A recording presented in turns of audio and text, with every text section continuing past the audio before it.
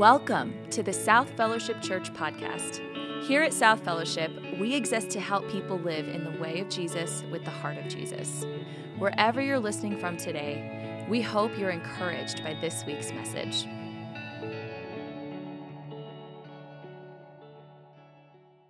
Well, hello. Good morning, everyone. I'm so excited to be here. So glad to see your smiling faces. For those of you who are smiling, but no, sir.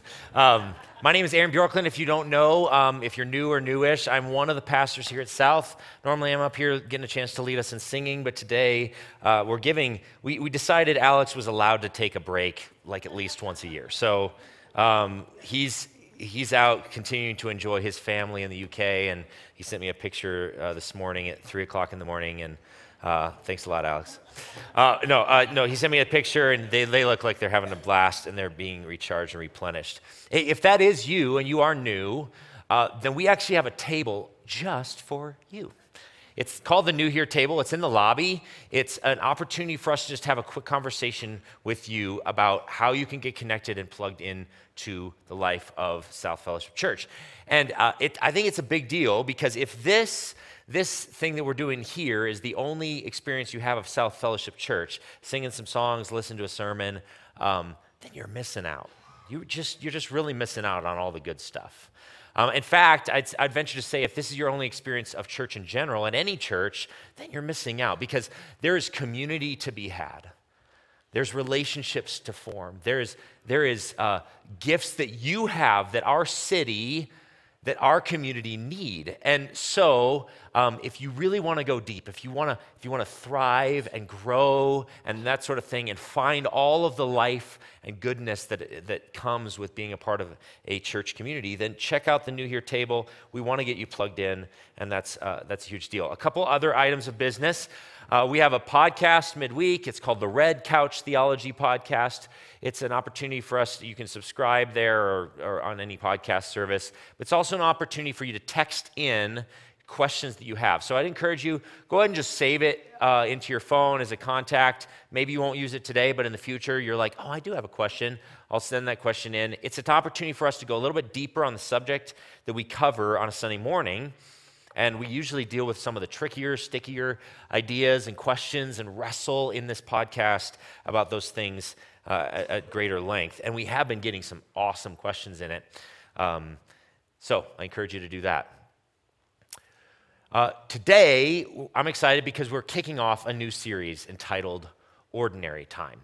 And we get that title from the church calendar. That's the season of the church calendar that we're in currently. It's called Ordinary Time. And if you're not familiar with the church calendar, we sort of loosely follow the church calendar here at South. We occasionally let it really strongly inform the content of our messages.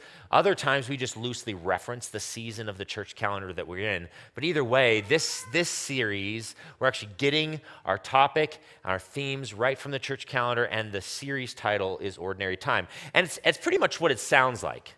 It's the ordinary time of the year. It's the season where we're not celebrating any of the high church holidays or festivals or these sorts of things of the church calendar, like Advent and Lent and Christmas and Easter and Pentecost. No, this is the ordinary time. But before you check out, let me tell you, I think that this is where Jesus really needs to show up. Am I wrong? It might be easy to show up with a set of a little bit extra expectation on Easter Sunday morning or on Christmas Eve to a service and say, my heart and my posture is towards you, God, but what we really need is the way of Jesus and the heart of Jesus to show up when we go to work every day. When we interact with our spouse and with our kids, we need him to show up in the ordinary time. And that's what this series is about. I love the lyrics of Matt Redman's song, Your Grace Finds Me. It says this, it's there on the mountaintop. Oh, praise the Lord. It's there on Easter. It's there in the everyday and the mundane. There in the sorrow and the dancing, your great grace. Oh, such grace. And so ordinary time is the everyday and the mundane.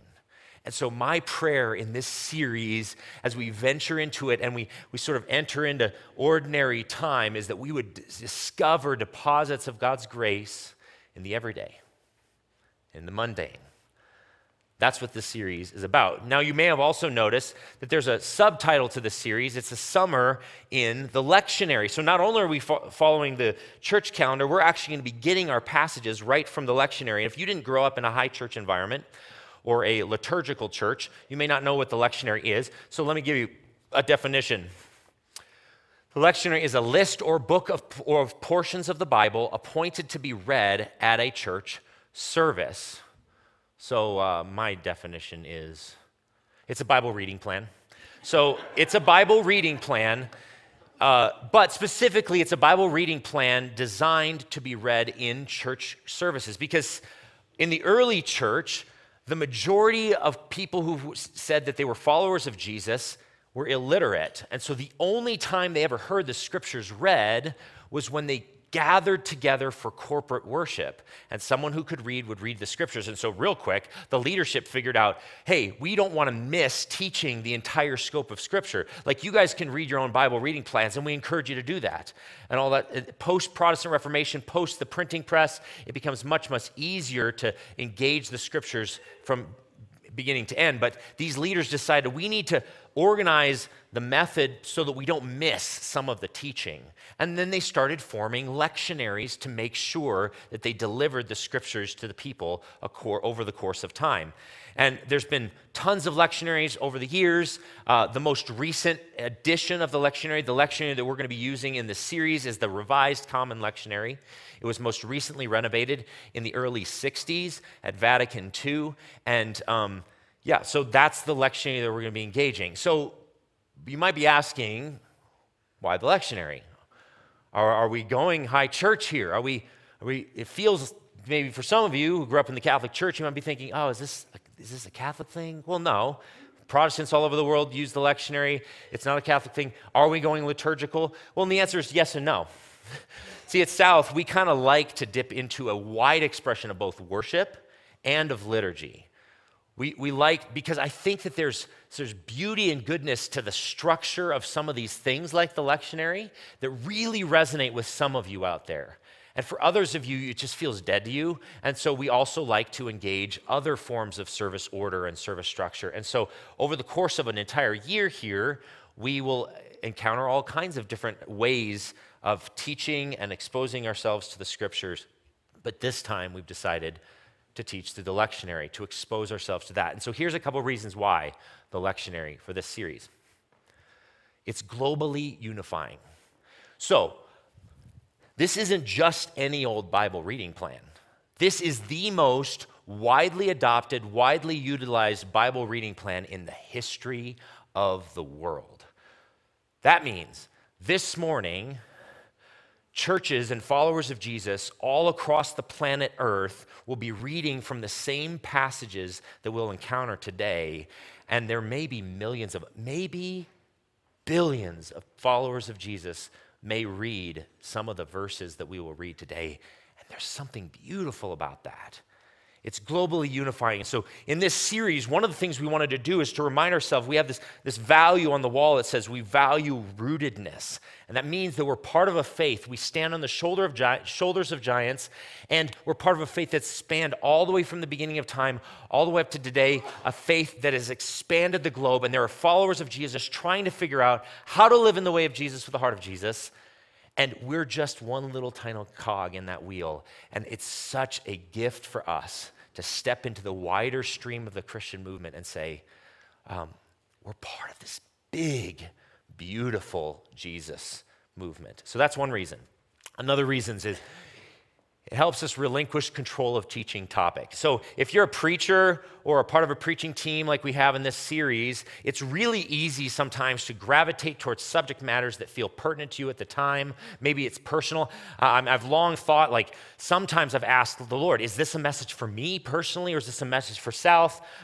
Those kinds of questions, or a subject matter that may come up in your community, whatever it may be. But when you teach through the lectionary, you're sort of at the mercy of the Spirit of God and whatever he wants to teach you from the passage that shows up on the lectionary that day. So it's a little bit of an adventure. It's like each week as the preacher is opening the Bible and they're finding the text and they're like, oh, well, no.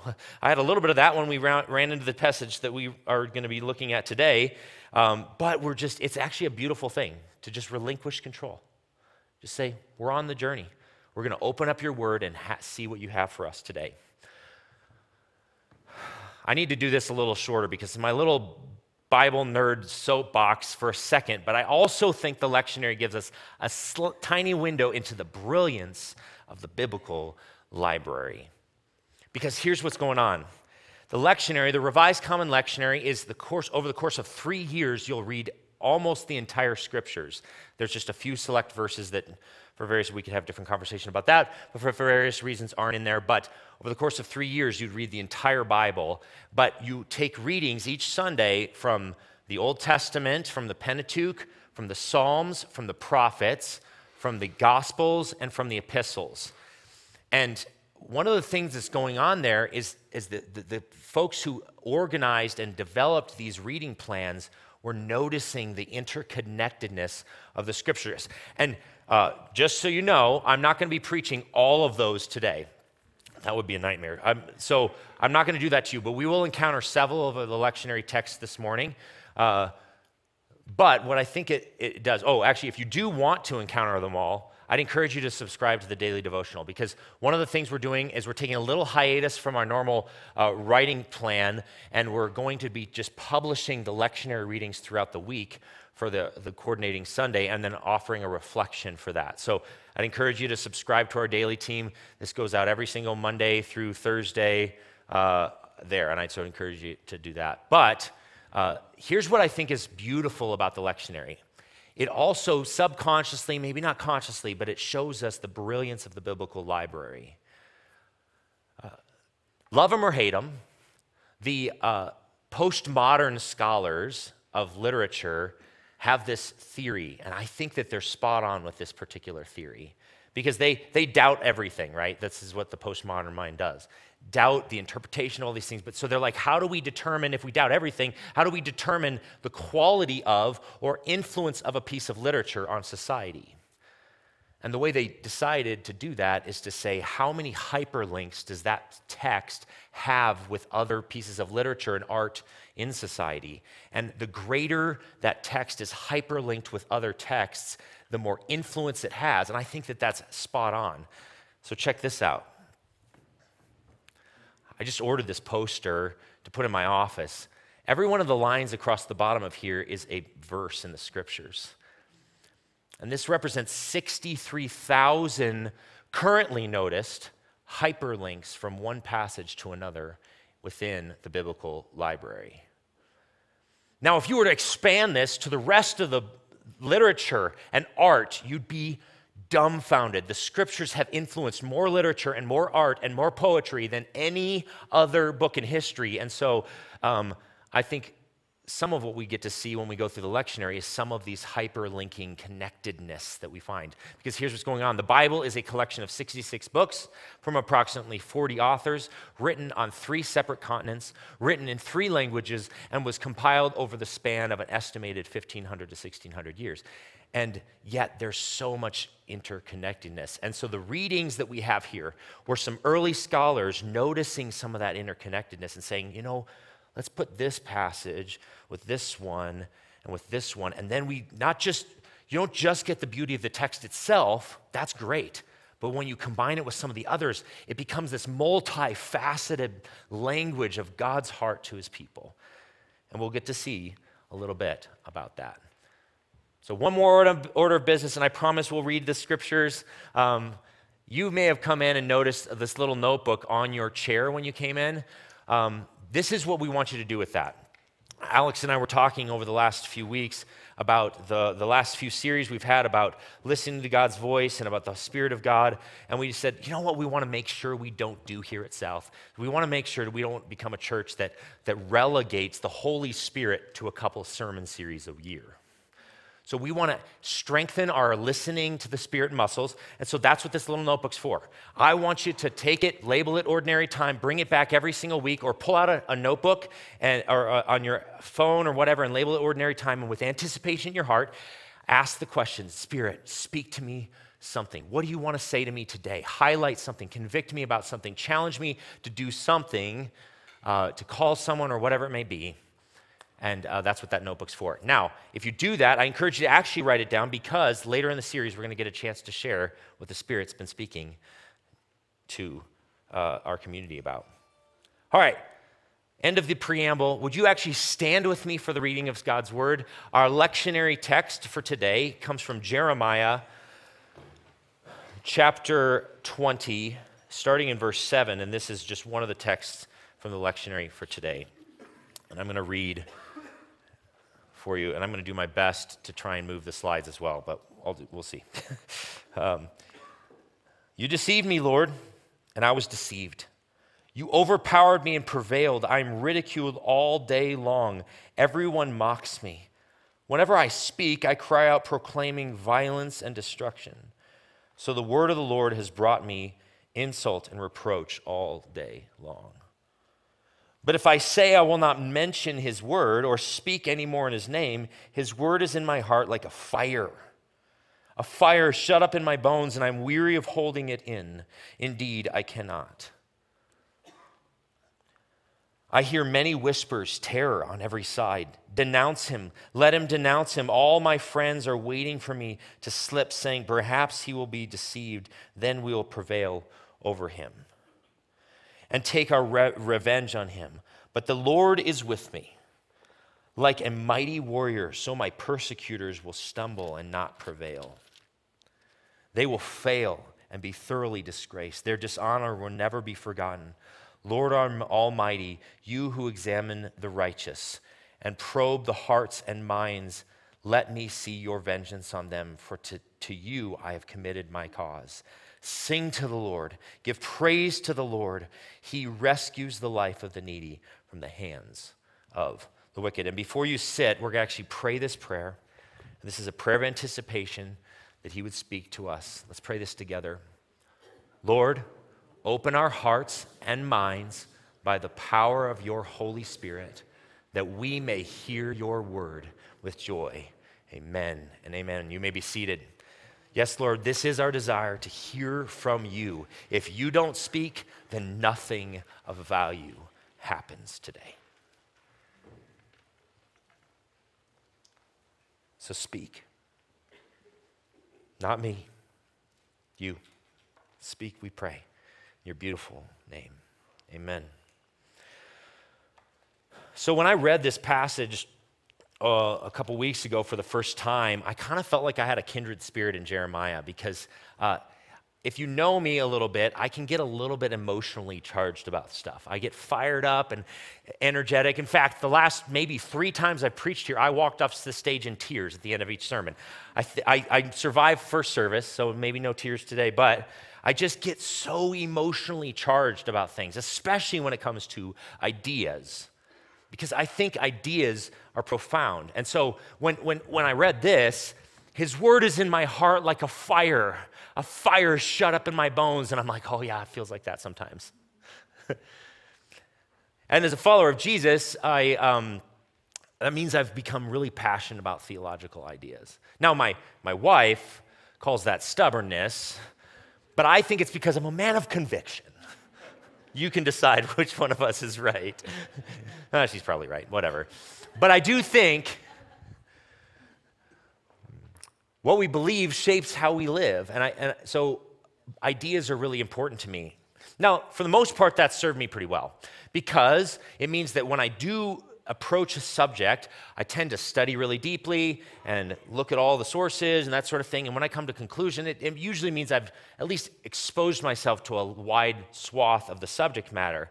And so I guess that's good, but it's also left me in deep emotional distress at times. So some of you know this guy. This is our previous lead pastor, Ryan Paulson. I found this old photograph. This was his first Easter he ever preached here. The place looks a lot different. But when he came on, I'd been here for a little bit of time, and we just resonated. Our hearts seemed similar. I grilled him with all my theological questions during his interview process, and I was really excited to work with this guy. And at first, it was great, and I loved it, and it was so fun, and we resonated. But then, about a year in, I found out that he actually had a different opinion on a theological issue that was really dear to me at the time. It was the issue of Calvinism and Arminianism. I'd studied a lot. I'd been in one camp in high school just because that's how my church was. Then when I went to Bible college, I'd studied and studied and studied, and I'd come to the conclusion, to the best of my knowledge, that the scriptures put me in this one camp. And then I showed up, and I realized that Ryan was in a different camp on this issue, and it blew my mind. Because here's the problem. I really liked him. And I even respected him.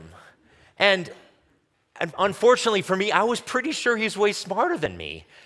But I was so emotionally distraught by this that I actually considered resigning. Because this conversation had shaped the face of God for me. And when I tried to picture the face of God through the framework of Ryan's theology, it looked like a different face, and I didn't like it. It was unfamiliar. I didn't know that God. And I was so bent out of shape. He didn't know this at the time. So a couple weeks ago, I actually texted him and told him, is it okay if I share this story? And I said, it actually turns out good for you because I switched camps and now I'm back in the same camp as he is. But he didn't seem to be all that emotionally distraught about this conversation as I was. But it got me to wondering, why do I get so emotionally charged about my beliefs? And maybe you do too. I think church history tells us that it's a very common thing for followers of Jesus to get really emotionally charged about theological conversations or political conversations. So let's do a little quick church history survey. This guy named Callistus and Tertullian, there was a debate going on in their day. See, leading up to their ministries, the church was deeply persecuted. And if you professed Jesus, oftentimes you were killed, or they threatened your family if you didn't deny Christ. And so it was a terrible season to be a Christian. And many people were martyred during that season because they wouldn't denounce Christ. But others did, to protect their family members or to protect their own lives. And then as the temperature started to get a little bit cooler and it was less intense and persecution reduced in the empire, some of these Christians who denounced their faith wanted back into the church. What do? Do you let them back in? Do you not let them back in? And so this was the debate. Callistus said, yes, if you show a season of repentance that you are genuinely a follower of Jesus, then there is a way to restore fellowship, even with someone who denied Christ under the heat of persecution. Tertullian said, not a chance. That is the unforgivable sin. You can't deny Christ. And this was a heated debate. Actually, that's where, just a little extra bonus point, that's actually where indulgences came from. It was Callistus' attempt to say, hey, if you do these things, it's a way of demonstrating repentance. Anyway, that's bonus. There's this guy. This is Martin Luther. The Reformation took place, and he had 95 points that he disagreed with for the Catholic Church. He said, you guys have gone off the rails in this way, this way, this way, this way. And that became a heated debate, and it actually divided the then Catholic Church. There'd actually been one division prior to that with the Eastern Orthodox Church, but we can't go through the entire list of grievances throughout church history. So this broke the Catholic Church into the Protestant and the Catholic Church. Now that conversation, initially, they sort of were localized in different regions. The Protestants tended to be over here, Catholics tended to be over here, but then the Protestants started to advance and spill across the territories, and things got even more intense. And the 30 Years' War took place. 30 years of intense, some historians say one of the bloodiest, most intense, long-lasting wars in all of history. Millions upon millions of people died over a theological debate. Now, there was more at play. Back then, there was no difference between theology and politics. Separation of church and state wasn't a thing. So it's a political, theologically charged, emotionally charged thing. And people died over proper use of communion, over all of these kinds of things, the nature of authority, and on and on.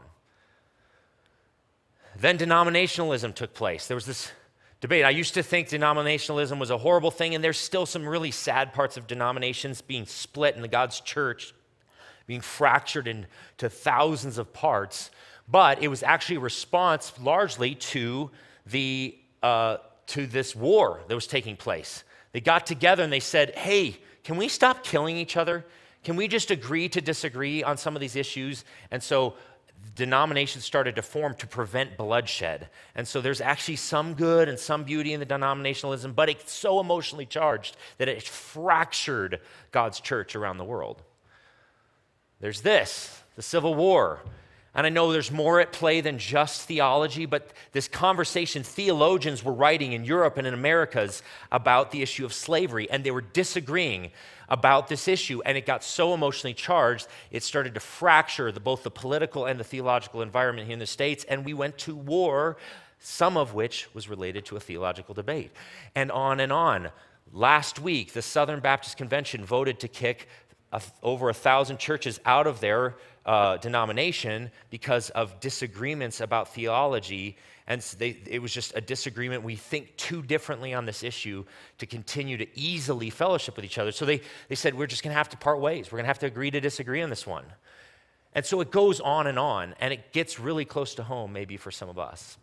It fractures church communities, friends, families. Maybe that's what it is for you. Maybe you grew up in a different faith tradition, and your family looks at you and says, you've gone off the rails. You've completely gone off the rails. You're either too conservative or too liberal or whatever, or maybe you've changed political parties, and your family looks at you and says, you've gone off the rails, and it makes tension in the relationship, even with your own family. One of our other lectionary passages happens to be in Psalm 69, verse 7 through 9. Actually, it's larger than this, but I'm going to read this section for you. It says this, "For I endure scorn for your sake, and shame covers my face. I'm a foreigner to my own family, a stranger to my own mother's children.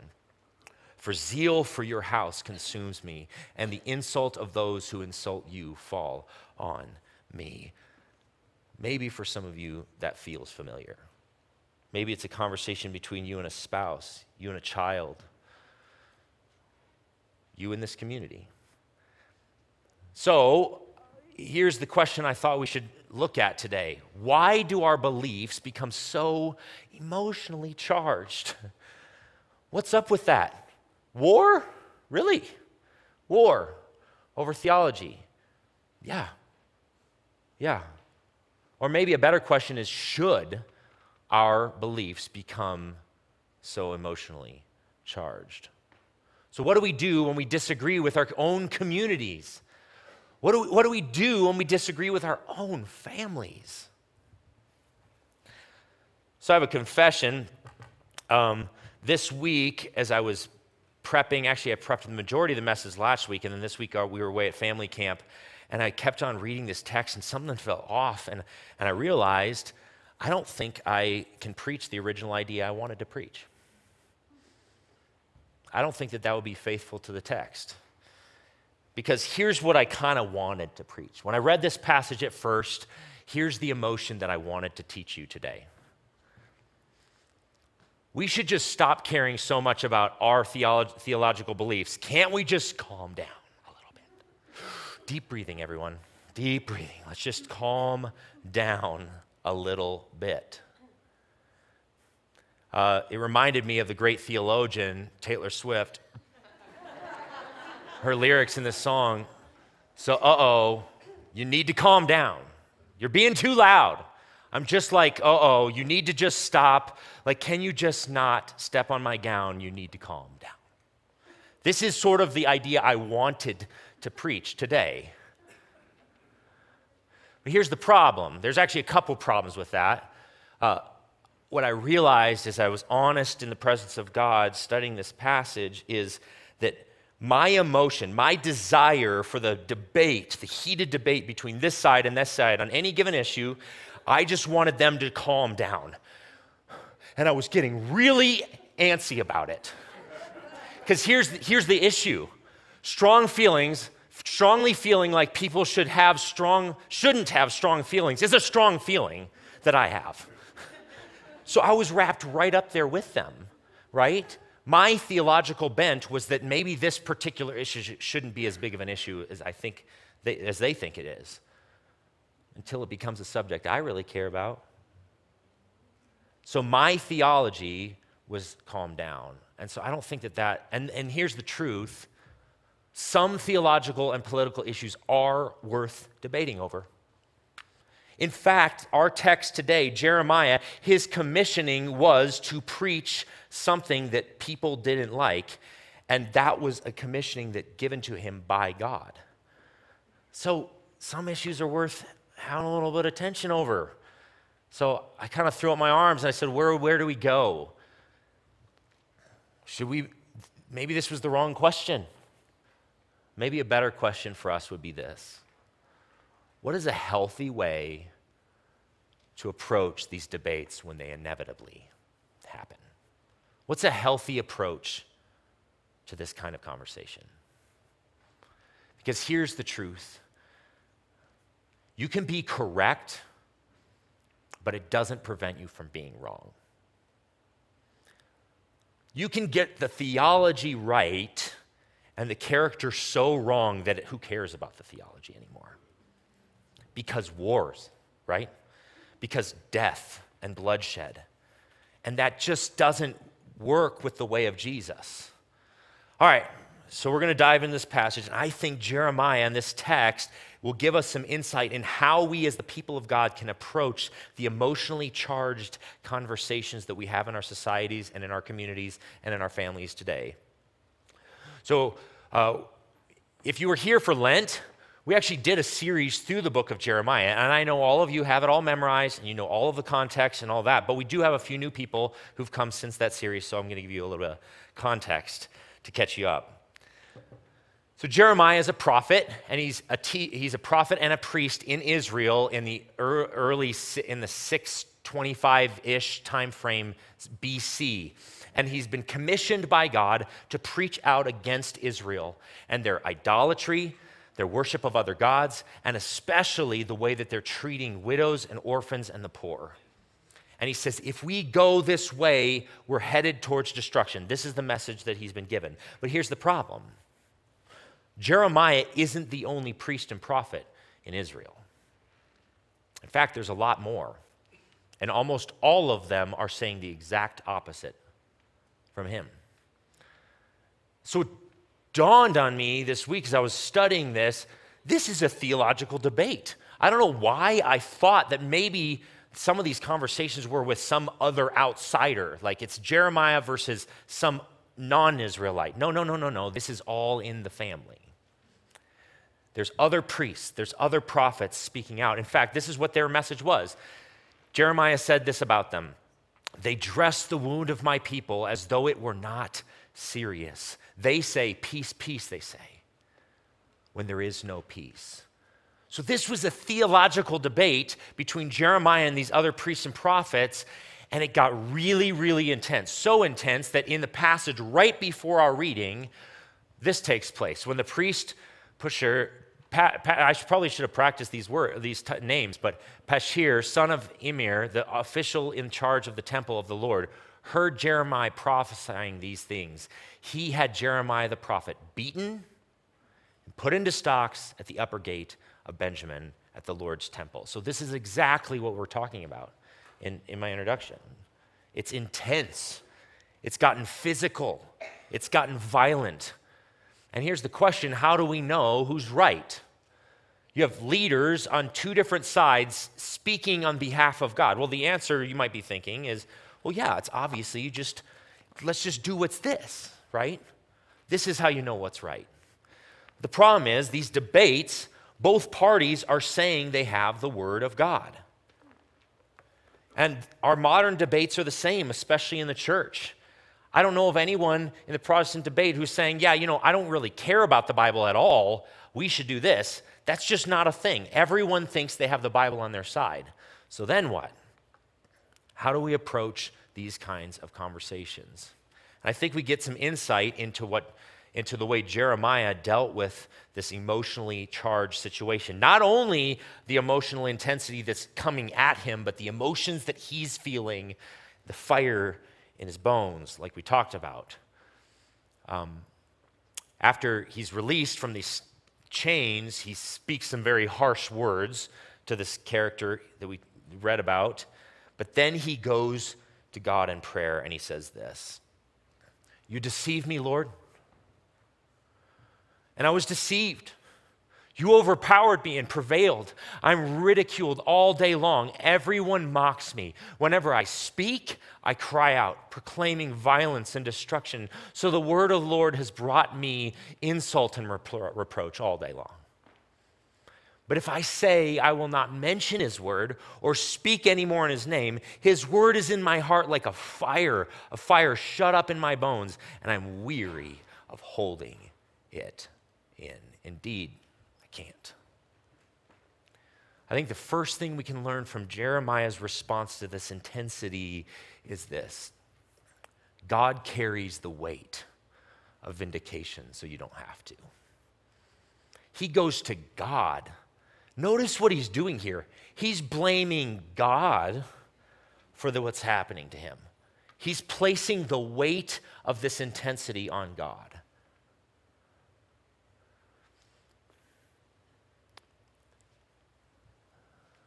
See, the debate is about God's heart and God's way, so let God carry its weight. I think this is a lost start in the church. The psalm that was our other reading is Psalm 69, our other lectionary text for today, is doing the exact same thing. It's a person of God saying, I am trying to hold out. Zeal for your house consumes me. I'm trying to stay faithful to you, and yet I'm getting attacked. And you cry out to God. That's an appropriate place to let that energy of emotions be vented. God is a safe place to let it out. I think maybe we need to pray a few more prayers like this. When it gets really heated, rather than shouting in the face of your opponent, shout to God and say, vindicate me. If I'm off base, tell me. But you need to show up, and you need to vindicate me. I'm out. That's an okay prayer to pray. What else do we learn from Jeremiah? He says, whenever I speak, I cry out proclaiming violence and destruction. So the word of the Lord has brought me insult and reproach all day long. I hear many whispers, terror on every side. Denounce him. Let's denounce him. All my friends are waiting for me to slip, saying, perhaps he will be deceived. Then we will prevail over him and take our revenge on him. So he's venting this all out to God. But I want to just pay attention to something else here. This is maybe a lesson for someone here. That intensity that you're feeling in this conversation isn't a sign that you're off the rails necessarily. Sometimes these things are so serious, they're important. And the pressures that you're feeling isn't a sign that you're necessarily off base. And I don't know if that's for anyone, but one of our other lectionary passages says this: do not suppose that I have come to bring peace to the earth. This is Jesus speaking. I didn't come to bring peace. Really? Okay, but a sword. I'm listening, Jesus. For I've come to turn a man against his father, a daughter against her mother, a daughter-in-law against her mother-in-law. A man's enemies will be the members of his own household. Okay. So maybe it's supposed to be emotionally charged. Maybe there's supposed to be some splitting up of things, right?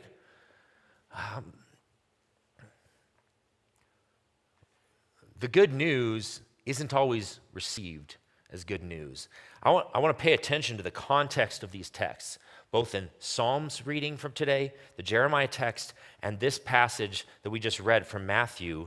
The context is this: the message that they're preaching is a message of hope, of grace, of mercy, of good news to the poor, This is the context. If you go back and read just prior to this section, he's saying, I'm sending you out to preach this gospel. This is the content of the message, and they're going to hate you for it. Hey, if you get hated for preaching the love of God, the mercy of God, the kindness of God, hey, sometimes the message isn't received.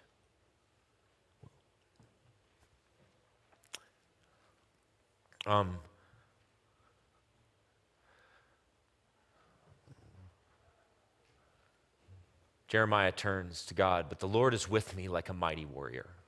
So my persecutors will stumble and not prevail. They will fail and be thoroughly disgraced. Their dishonor will never be forgotten.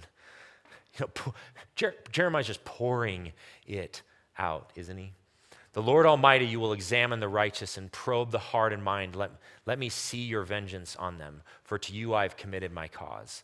Sing to the Lord, give praise to the Lord. He rescues the life of the needy.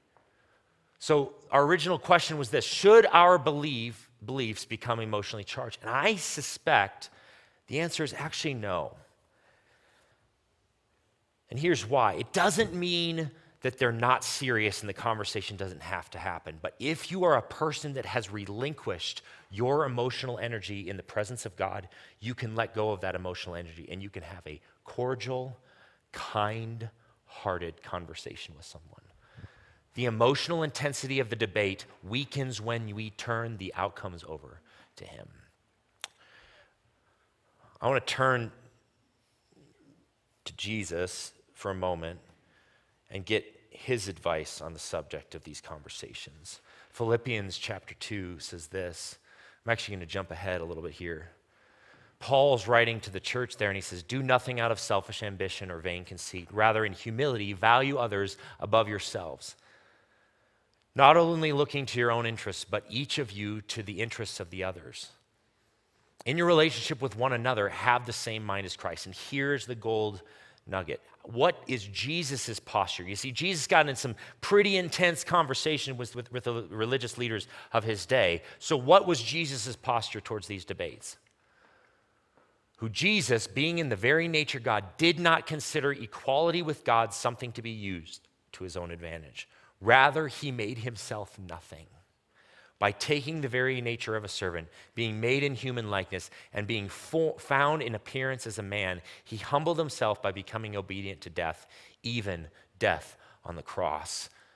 The cross is the posture of God towards his enemies. That's it. That's final. The cross is the posture of God towards his enemies. He had heated conversations and debates, and then he says, okay, you don't believe the love of God? Let me show you. I will die for you. That's the debate that's worth taking. That's the debate that's worth living for. The people of God, here's the challenge for us as South. The people of God, with God's heart, willingly receive the blows of disagreement, but don't throw blows themselves. That's our invitation. I'm going to invite Hannah to come back up, and I just want to share a story. So, actually, one more observation before I get to the story. I think that maybe you can measure the emotion, the quality of someone's theological stance by the emotional energy that they're bringing to it. Because if they're a person who has relinquished that energy in the presence of God, they can usually come to the conversation with less emotional charge. It's not a foolproof way to say they're right or wrong, but a person whose heart is submitted and surrendered. Hey, I'm willing to die to show you love. I don't need to get so emotionally charged about this one. I'm going to be firm. I'm going to stand my ground. But it might be one way you can determine whether someone is doing this kind of prayer work with God. So there's a story about Dallas Willard that was circulating around where he's a philosophy professor, and he had this class. One of his students just sort of railed him during the course of a class. And the kid was wrong, and the whole class knew it. He was making all this argument, but you haven't seen this, and you don't understand this other thing. And then Dallas let the kid talk. And then he said, think that's the end of class today? And some of the students came up to him afterwards and said, why didn't you just pick him apart? His argument was flawed here and here and here and here and here. And Dallas said, you know what? I was practicing the discipline of not having the last word. Later on, John Ortberg was talking to him, asking him about this whole idea of being right and wanting to be right. And Dallas Willard said this: being right is actually a very hard burden to be able to carry gracefully. Wow. That's why nobody likes to sit next to the kid in class who's right all the time.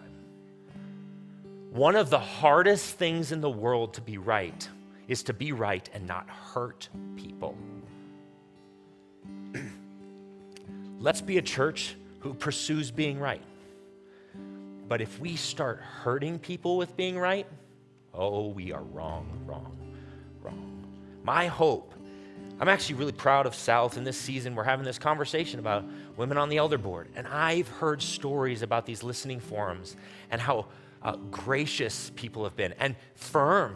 They have conviction, but they're gracious and they're having conversations with other human beings because they're relinquishing the control to God. That's the kind of community that this can be.